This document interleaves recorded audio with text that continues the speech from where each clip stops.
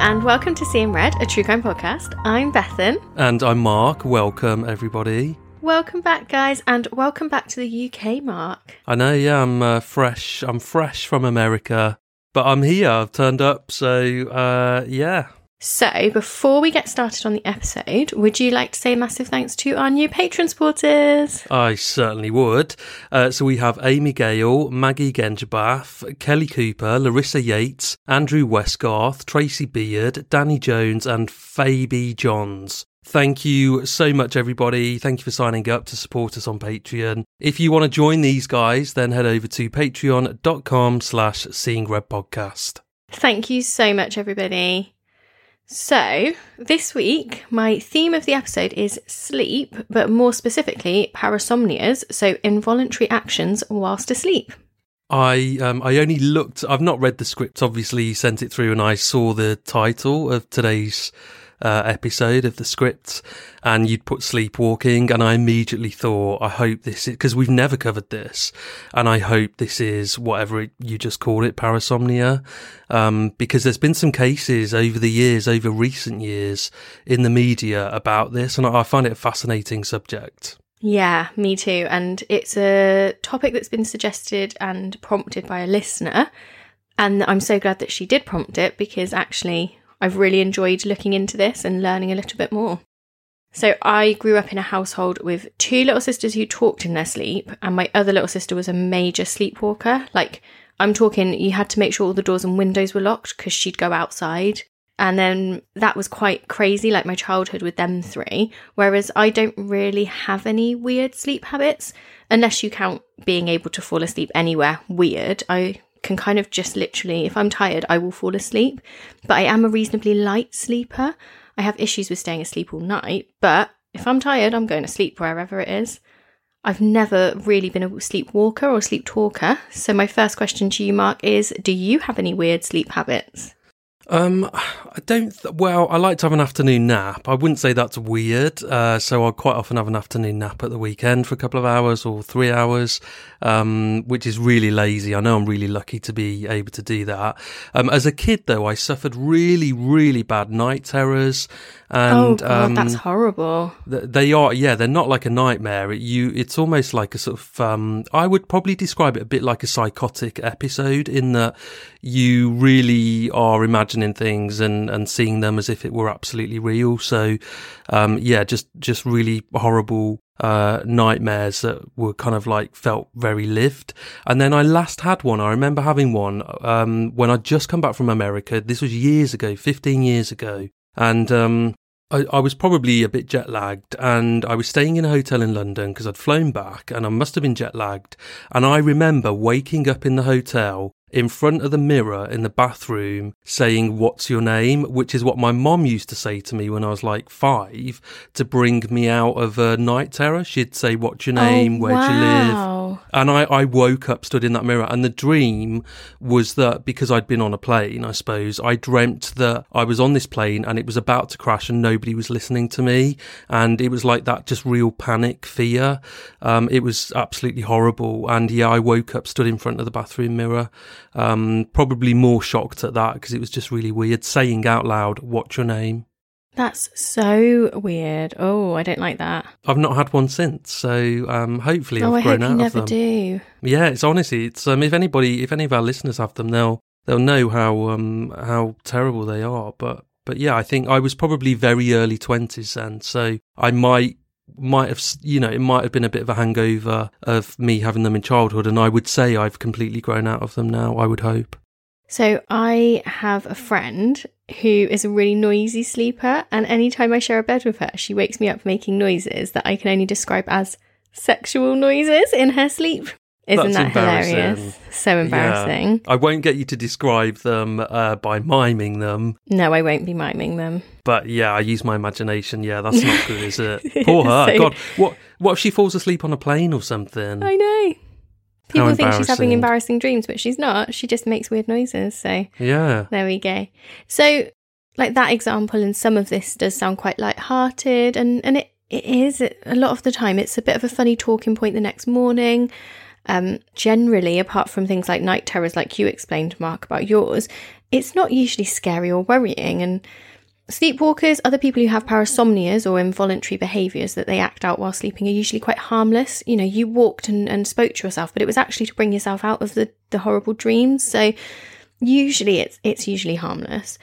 But what about when someone's sleep actions evoke fear? How do you deal with a partner who lashes out in their sleep, or whose sleepwalking becomes a danger? And it's so, I know that you'll come on to this, but it's so difficult because the person that's done anything wrong when they've been asleep, so maybe they've hit a partner, they could have put their fist through a window or something, they probably won't have any recollection of it, and it's hard for them to sort of feel bad about it, I guess, because as far as they're concerned, they kind of didn't do it, or they didn't do it like intentionally. No, exactly. It's not like they chose to do that thing, and they don't even have a memory of it. So you can't have the guilt of doing something. So this is where the sleepwalking defence comes in, this legal argument that a criminal defendant isn't culpable because he or she acted whilst in a sleep-like state without consciousness or any intent to commit the crime.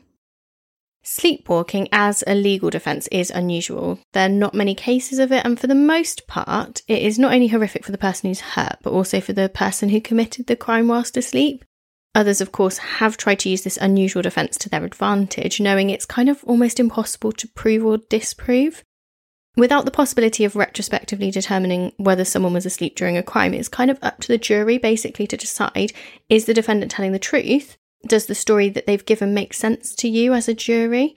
So it's one thing to make a decision about reasonable doubt if you've got a number of facts you can clarify or quantify in front of you, but this must be really hard to decide on as a jury. Yeah, I can't imagine being on a jury that's deliberating over a case like this. I think it's like you say, it's almost impossible, isn't it, to objectively determine whether there was intent or not.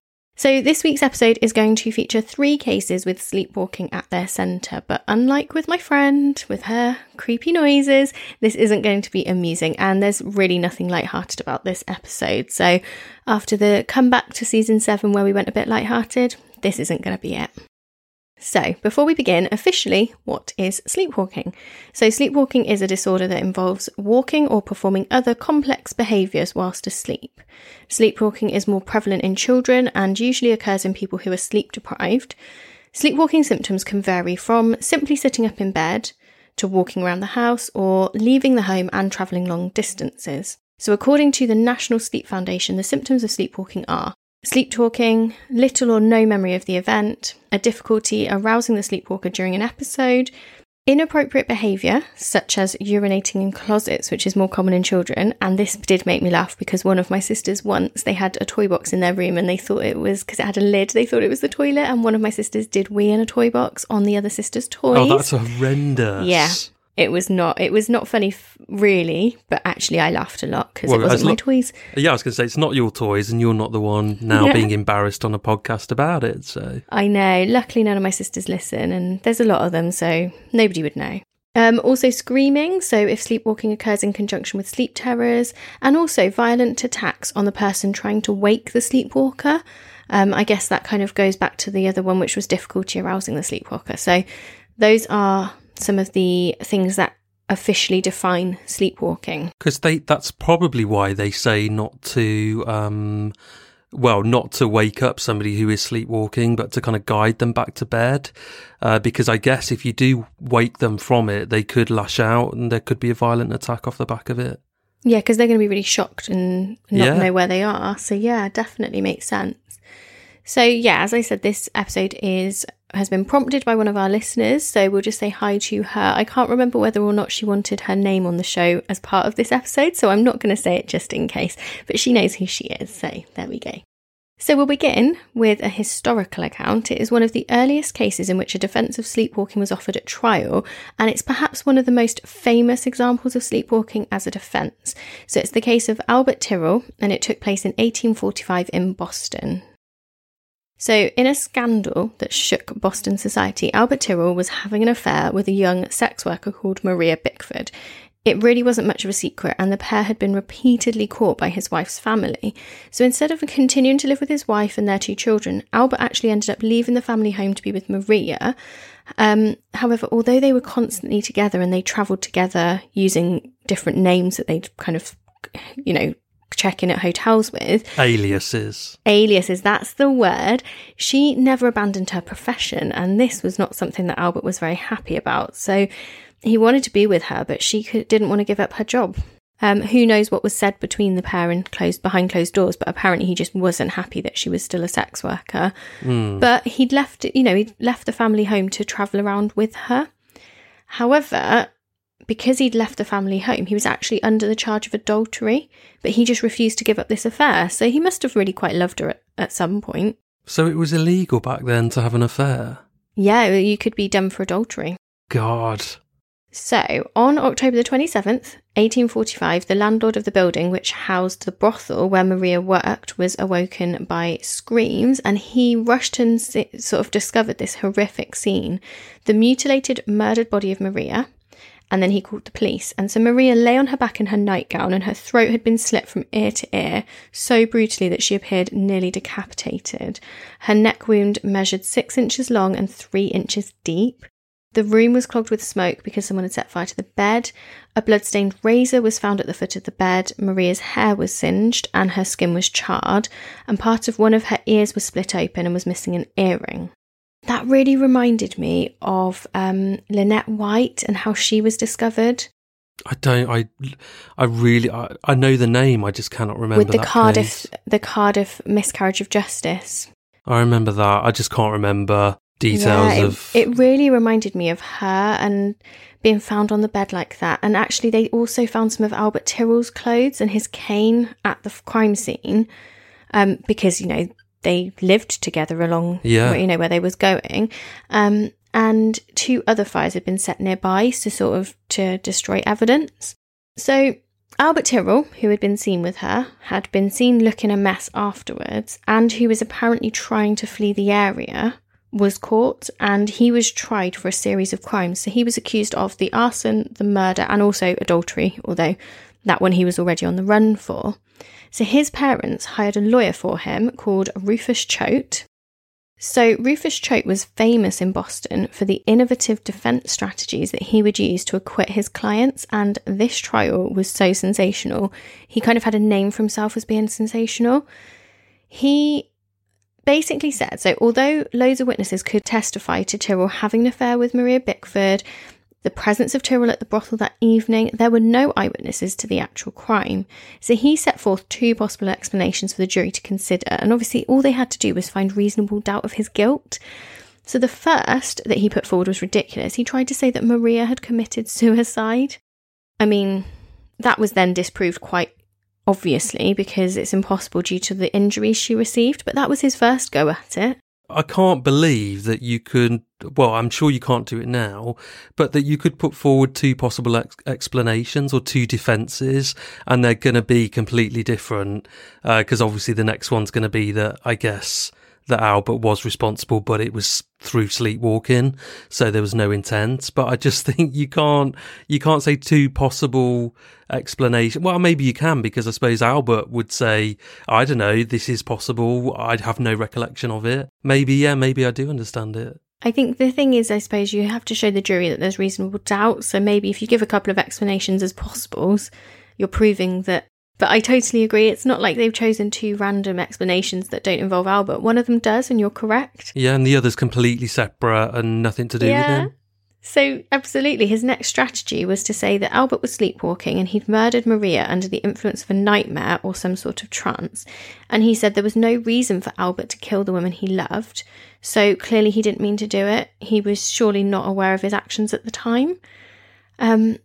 Which I kind of get what they're trying to say there. He's left his wife, he's on the run with her. What reason does he have to kill her? But people have killed for ridiculous reasons. People have killed the people that they love. That doesn't answer anything. No, not at all. They could have had an argument that nobody was witness to. She could have been having an affair that nobody knew about. Or it could just be the fact that she was continuing to work as a sex worker. And that's quite understandable that her partner wouldn't be happy with that. So, that's like, there's loads of reasons why he may have wanted to kill her that nobody else may have been aware of. But it was the 1840s and nobody really knew what caused sleepwalking. Medical professionals differed in their beliefs about sleepwalking, so this worked a treat. Alongside the suggestion for what had happened, Choate reminded the jury that if they were to return a guilty verdict, Albert would almost certainly be executed. So if they had any doubt at all about his guilt, they should return a verdict of not guilty. And after less than 2 hours of deliberation on March the 30th, 1846, the jury returned its verdict of not guilty. The papers were full of sensational headlines that disagreed firmly with this, but Albert Tyrrell walked free. So what do we think? Guilty or not guilty? I think he was guilty. I don't think he was sleepwalking, because I see the setting all these fires and trying to run away. Yeah, I mean, that kind of has him banged to rights anyway. But I think the fact that, this is a dishonourable man certainly would have been viewed as dishonourable back then for having an affair, because that was punishable by law, as I now know.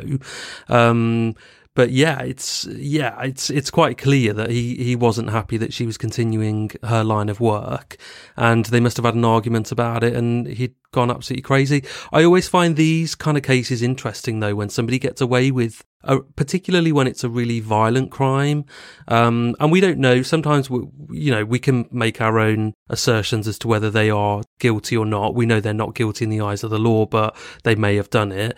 I just find it really interesting that they're such a violent person. Do they ever then go on to commit other violent acts? And we've covered loads that are where somebody's been found not guilty, but we think they are guilty. And I just always wonder, is that still in them? If they genuinely did it, is that urge in them to commit further brutal acts? Yeah, completely agree. And perhaps, with her, he just snapped and then tried to cover up his tracks because he was panicking. But you do think, once that's happened once, what if? So... And I also quite enjoy when it's an older case, like a historical case as well. I really enjoy that because we don't have much information and we kind of look at it with modern eyes. And to us now, he would have gone on and done something else. But actually, back then, would he have carried on or would he have not? Yeah. Yeah, but even if you say this person just snapped, then they've clearly got a really short fuse, and they could be in that position in 10, 20 years' time and do the same again. Mm-hmm. But it's just one area that always fascinates me. Definitely. Our second case has been the basis of a film and is possibly the most well-known case of sleepwalking being used as a defence, but this includes sleep driving as well. So we head to 1987 and Ontario. Is it Ontario or Ontario? It's Ontario. Is it Ontario? Because I met a couple in America that were from Ontario, so I know that for a fact. Yeah. Kenneth Parks, a happily married 23-year-old man with a baby daughter, had a good relationship with his in-laws. Sometimes even described as especially close, Kenneth and his wife's parents were just as close as you would be with your own parents. He was really, really lucky to have these in-laws that he loved, and they referred to him as their gentle giant.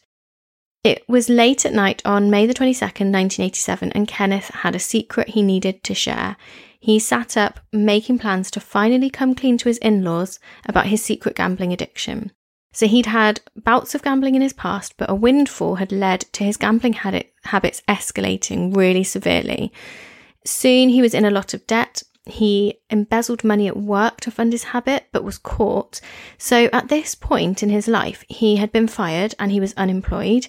He'd depleted his family's savings and he'd borrowed from a finance company, and basically it was a mess. He had confessed everything to his wife and they agreed they needed help. So Kenneth and his wife had made plans to reveal his financial ruin to his in-laws the following day. His wife went up to bed and Kenneth stayed downstairs, eventually falling asleep in front of Saturday Night Live on the telly. It's been suggested that the turmoil of what was going on for Kenneth and the stress of all of it had exacerbated his pre-existing sleep issues. So by all accounts, he was depressed, he was suffering from insomnia, and he also had a history of parasomnia behaviours, including sleepwalking and night terrors and something called enuresis. So I didn't really know how to pronounce enuresis. And it kind of basically, this caused like a bit of a perfect storm, because it kind of all linked in together, especially with all of the stress that he'd been having. And you're not allowed to laugh at this. But enuresis is when you wet the bed. Now, this is a guy in his 20s, so he That's had really pre-existing serious then, conditions. Yeah.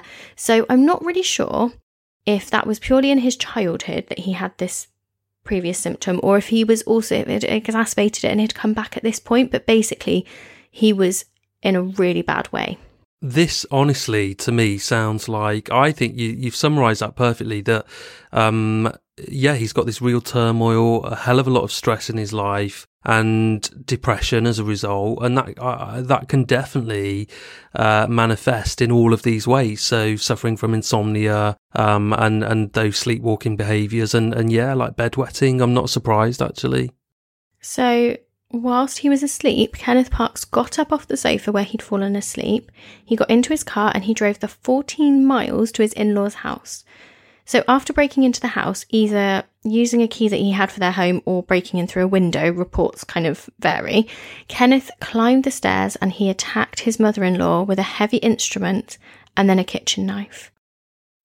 Kenneth's in-laws lived with their teenage children who heard the attack, and after he'd stabbed his wife's mother to death, his father-in-law woke and tried to stop him, so Kenneth choked him into unconsciousness, and then he roamed the house briefly afterwards.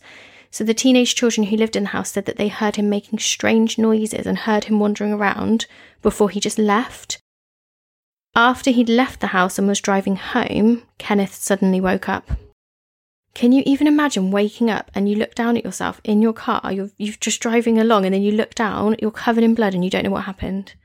I mean, and also, would you get some kind of flashback at that point? You might just get a one-frame image in your mind of your mother-in-law in front of you bleeding to death, or you holding a knife or something. Yeah, and maybe. The shock of that. I mean, it can't. I mean, this so doesn't compare, but it kind of reminds me of that feeling you get if you say you've been out on a like an absolute bender, and you wake up in the morning, and there's always that second of, and then you think, oh shit, I got wasted last night and I'm going to feel like shit all day.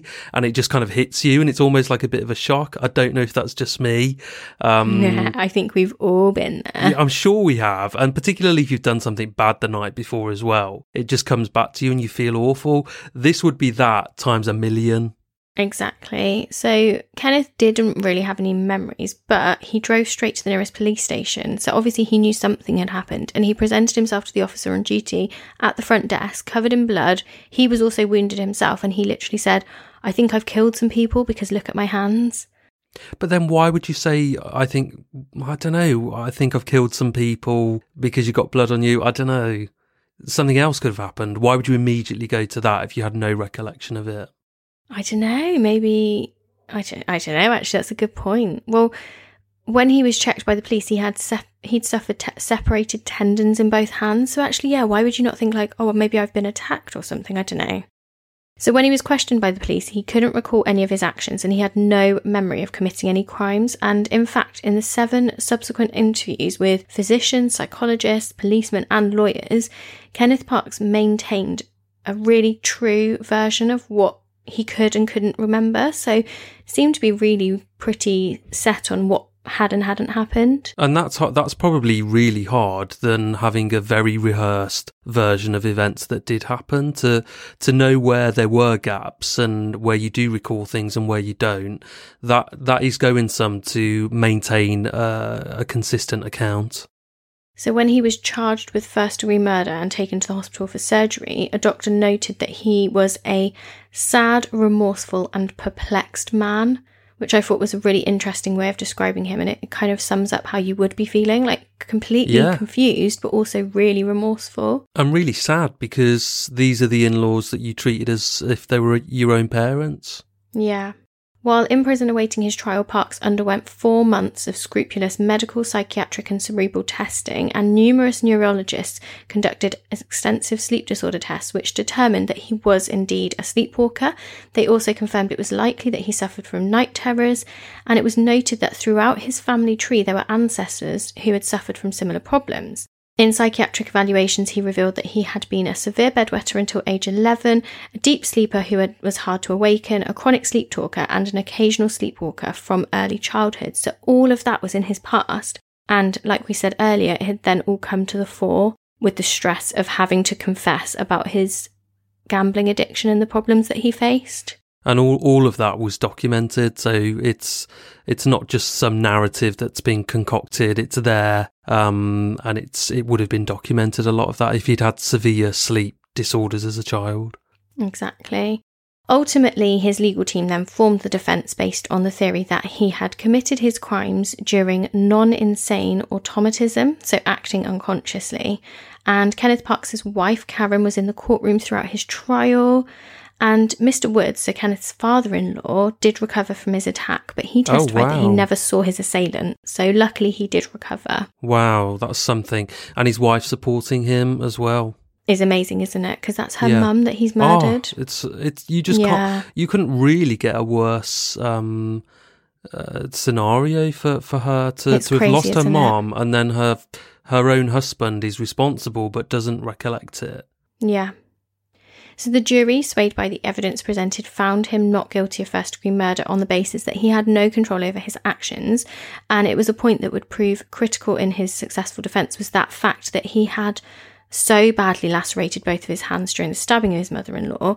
You know, that's not somebody that's done that to... You wouldn't choose to do that to yourself. He's obviously acted unconsciously. Yeah. And then he avoided a life sentence because he wasn't guilty, and he wasn't sentenced to a psychiatric hospital because he was not judged insane. So he was basically free to go. But he then did have to pay for some of the fines and stuff around the embezzlement and that side of things. That absolutely had to be, but he was found not guilty of the murder. I think that's the right outcome. I really do. And I think it's so sad because you do want to hold someone responsible when a woman has been murdered. She has been murdered. Really, there's no other way around it, unless you could call it some kind of weird accident. But, you know, she has died of really violent death, and she may have looked her son-in-law in the eyes as he was doing this and thought, what the hell is going on? Why is he doing it? And that's how she died. You absolutely would. And you can't hold anyone responsible, and that's really sad. But I feel it's the right outcome. Yeah. So when someone's sleep deprived, under stress, and has a history of sleepwalking, they're more likely to experience parasomnia behaviours. And in Kenneth's case, it was clear that he had no ill will towards his in-laws. His personal circumstances and his sleep history then helped to explain why he was such a restless sleeper that night.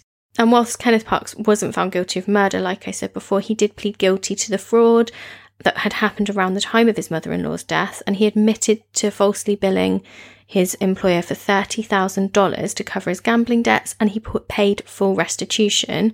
He also got treatment for his sleep disorder as well. So it's a real happy ending, apart from the fact that obviously the mother-in-law died, which is tragic. But for him personally, it was the best possible outcome. What I find fascinating with this case, I think that's such an interesting story. I wonder if subconsciously, through all of this stress, through having the gambling debts and not wanting to come clean to his mother and father-in-law, but actually needing the money, I wonder if subconsciously he was thinking, if I kill them, then we'll inherit some of their estate and that will pay the debts off. Oh, that's interesting. And I'll never have to come clean to them. Wow, that's interesting, yeah.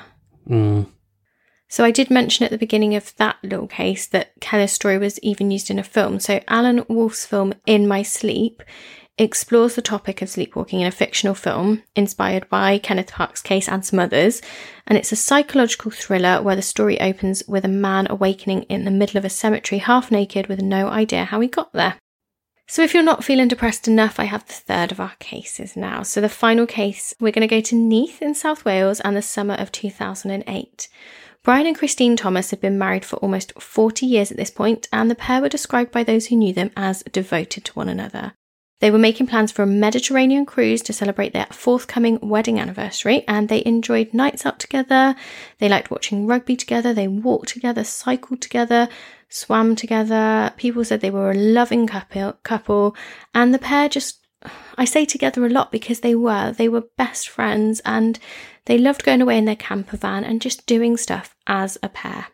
They were best friends as well as husband and wife, and together they had raised 2 daughters and they had 5 grandchildren. Christine was well aware of Brian's sleep issues. Her husband, who was now 59, had been sleepwalking since he was a child. One night he'd left their house and he'd been for a swim in a nearby canal, all whilst asleep. dirty. I know, yeah. It wasn't unusual for Brian to wake up with cut feet, stones in the bed, stuff like that. And Christine was, of course, so worried by these incidents that she actually began locking the house at night, but taking the keys to bed with her. So she knew at least Brian wouldn't sleepwalk his way out of the house, and his antics were then going to be contained to their building. I honestly think that would be the only way, to have a lock on the bedroom door, or certainly to lock and secure the house and to take the keys with you. And he also suffered from night terrors. And Brian's sleepwalking was a bit of a family joke, so his wife would tell their daughters things like, "Oh, your father's been at it again. He filled the bath up and flooded the place." And they'd all laugh about how he'd cooked himself beans on toast in his sleep, things like that. But it wasn't all funny. It did affect their lives. But I think we do, like you said, I don't know, it can be a bit lighthearted, sleepwalking, and people do funny things when they sleepwalk, and generally it is seen as a bit of a kind of funny subject. But yeah, I mean, as these two cases so far have shown, it's not, and as this will go on to show, it's not. But I can sort of understand why they would have laughed about it a little bit. Oh, they absolutely did. And they did make a joke of it. He'd get involved in the jokes. It was a funny thing in the family. But it led to the fact that Brian and Christine actually didn't sleep in the same bed. They had separate bedrooms because he'd wake her up with his jaunts and his behaviours at night. So even though it is amusing and he's cooking himself beans on toast and didn't burn the house down, so it's okay to laugh about it, he doesn't get to sleep in the same bed as his wife. So they had separate bedrooms so that Christine wasn't disturbed by Brian, but they described themselves as still emotionally close. So Brian had said each night we'd have a kiss and a cuddle first, then I'd go to my room, and the same in the morning. If she woke first, she'd come to my bed. If I woke first, I'd go to her bed, and we never got up without being in each other's bed first. How adorable is that? That's cute. Yeah, very cute. They're so cute. Brian had seen his doctor in recent years because his behaviour had got worse and worse, and he was prescribed antidepressants.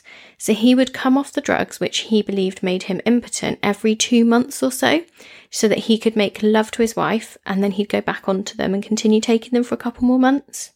It's heartbreaking, isn't it? It is heartbreaking that he's been prescribed them, and maybe that was the right prescription for him, I don't know. But it's really sad that it was having that impact, and that he then would come off them so that he could make love to her. And it breaks my heart that we then, obviously, you know, will have all been reported, and we're talking about it, and it's their private life, isn't it? It's sad. And I know we're adding to that by talking about it on here, but we wouldn't ever cover anything that hadn't already been reported. But things like this just break my heart when there's a tragic event that happens, which I'm sure we're going to come on to.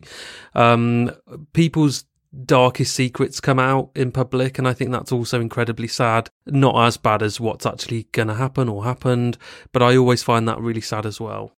It is, and I think the only thing that potentially will help you is that a lot of this came from Brian himself and his own admission, so hopefully the fact that he was willing to discuss this and talk to the media about it makes you feel a little bit better about the fact that we're talking about it. Because I thought if it was like a defence, then that's different. Your back's up against the wall, you've got no choice but to come out with all of this. But yeah, if he's been talking to the media about it, that's different. And it was a really unusual life, but it was their life. It worked for them.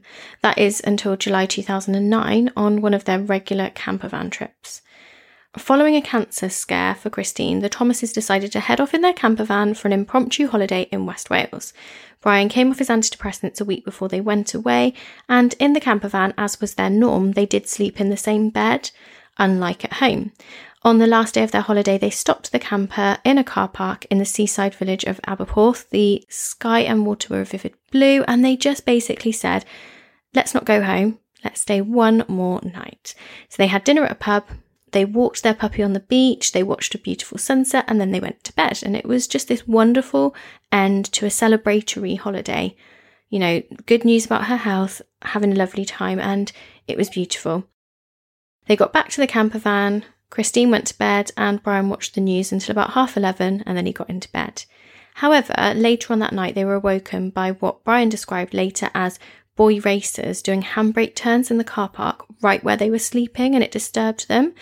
So there were 6 or 8 cars and they kept coming up to the campus, spinning around doing handbrake turns.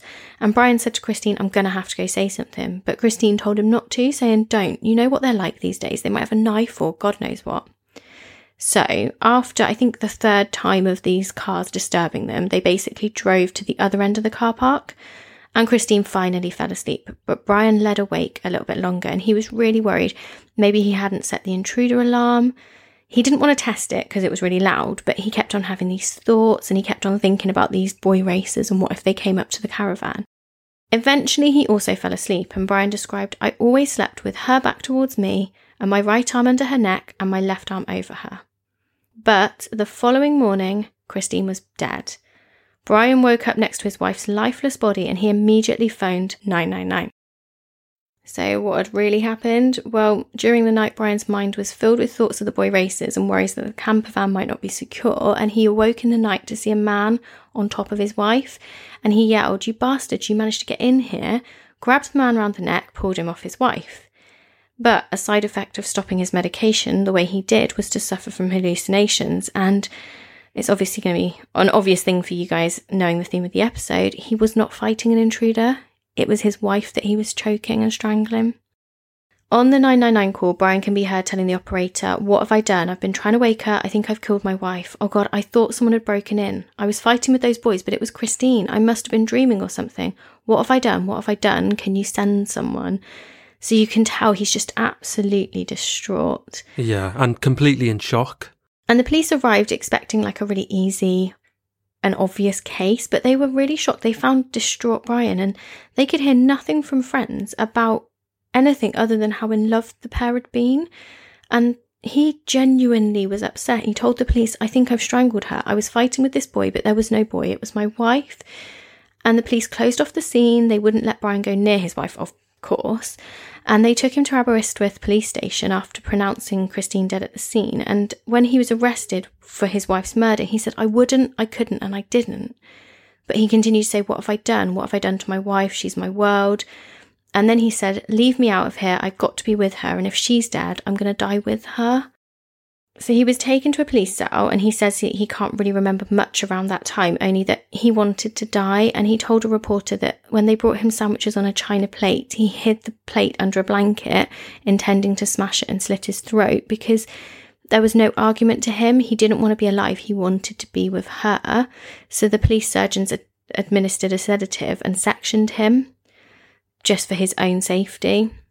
So then they contacted the couple's daughters, and obviously at first they believed that their parents had been attacked and then their dad was protecting the mum and he'd got himself arrested somehow. But then they were told, no, their dad might have actually killed their mum. And they were so sure there must have been a mistake, saying he was so in love with Christine. They said he protected her so much, he did everything for her. He'd paint her toenails, dye her hair, do the shopping. But there wasn't a mistake. Whilst on remand, tests were carried out which confirmed that Brian Thomas suffered from night terrors, and then his trial began in November 2009 at Swansea Crown Court. So Brian admitted to killing his wife, but from the beginning of the trial, the prosecution declared that this was a unique case. The prosecution accepted that Brian Thomas should be found not guilty, but initially called for a special verdict of not guilty due to insanity, so he could be held in a secure psychiatric hospital. And the law dictates that this is a verdict that cannot be determined by anyone other than a jury. So it did have to go to court, even though he was admitting it. I still don't think that's fair, though. Guilty by insanity. Well, maybe because I'm not. What I don't think it's fair that he should be admitted to a secure psychiatric hospital. I think you could find him guilty due to insanity, but it was a very brief period of insanity. I don't think he should be then remanded in a secure hospital. So the jury were told that Brian's sleep disorder meant he was in a state of automatism, so his mind wasn't in control of his body, and it was possible that he'd suffered particularly severe night terrors because he'd just come off his regular medication. Within a week, you'll be pleased to know, the trial collapsed because the CPS decided to offer no more evidence, and the trial judge directed the jury to bring in a formal not guilty verdict. Brian was told he must never stop taking his medication again. He has to report to his doctor for regular blood tests, and he was told basically never share a bed with anyone ever again. Wow. I know they can't enforce that, but he was, that was what he was told he should do. The judge told Brian, "You are a decent man and a devoted husband. I strongly suspect that you must well be feeling a sense of guilt. In the eyes of the law, you bear no responsibility. You are discharged. All of us who have been in court and have listened to the 999 call know exactly what your feelings were when you found that your wife was dead. And members of the Thomas family cheered when that verdict was returned. So that he's had the full support of his entire family. Yeah. Speaking outside of the court, Brian Thomas's brother said, "He's a gentleman and always has been. He's a good man. Christine and Brian loved each other." But it wasn't all happiness. For Brian, life just wasn't worth living anymore. Christmas came and went, almost unnoticed, without the usual celebrations. On the 4th of January, the day that should have been Brian and Christine's 40th wedding anniversary, Brian took the 40 roses, the bottle of champagne and the anniversary card that he'd arranged to give to Christine on the cruise, and he drove back to Aberporth. He also took a bottle of pills, and he fully intended not to come back. He tied the roses in a card to a fence, and he asked a bloke walking past if he'd remove the flowers when they died because he didn't want the place to look untidy.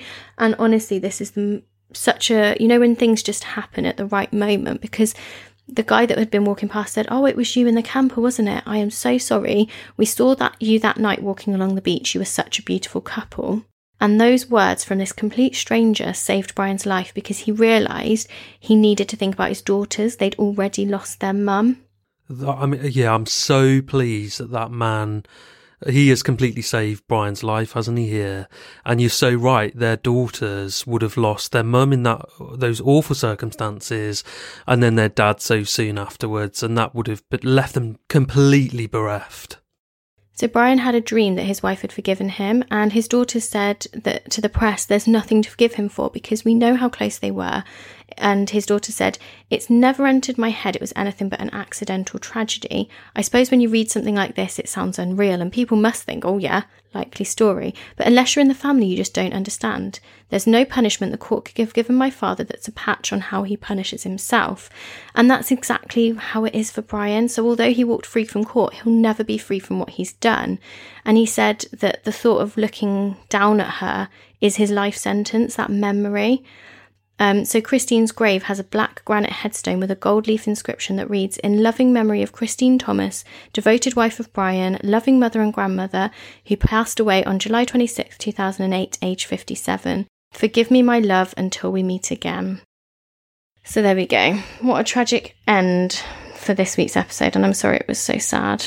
But I think that one, that's particularly sad because they were such a loving couple. Not only has he lost his wife, which would have been absolutely heartbreaking for him, it's the fact that he was responsible for it, even though he kind of wasn't.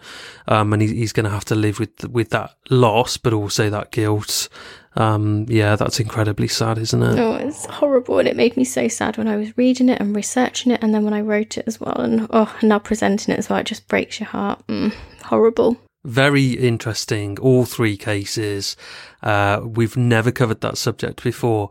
I think later on in this season I might go back to it because I know of a couple of cases over the last few years. Mm-hmm. There's quite a few that we could look at, so please do. I will do, yeah. It's a fascinating subject.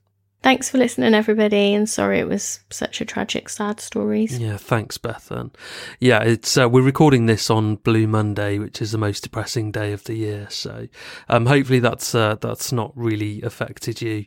And we'll be back next week. Maybe I'll have something a bit more lighthearted again, but possibly not. Actually, no, I know I've not because I know what I'm covering, and it's horrendous. So sorry, guys. Yeah, there we go. Bye. Bye.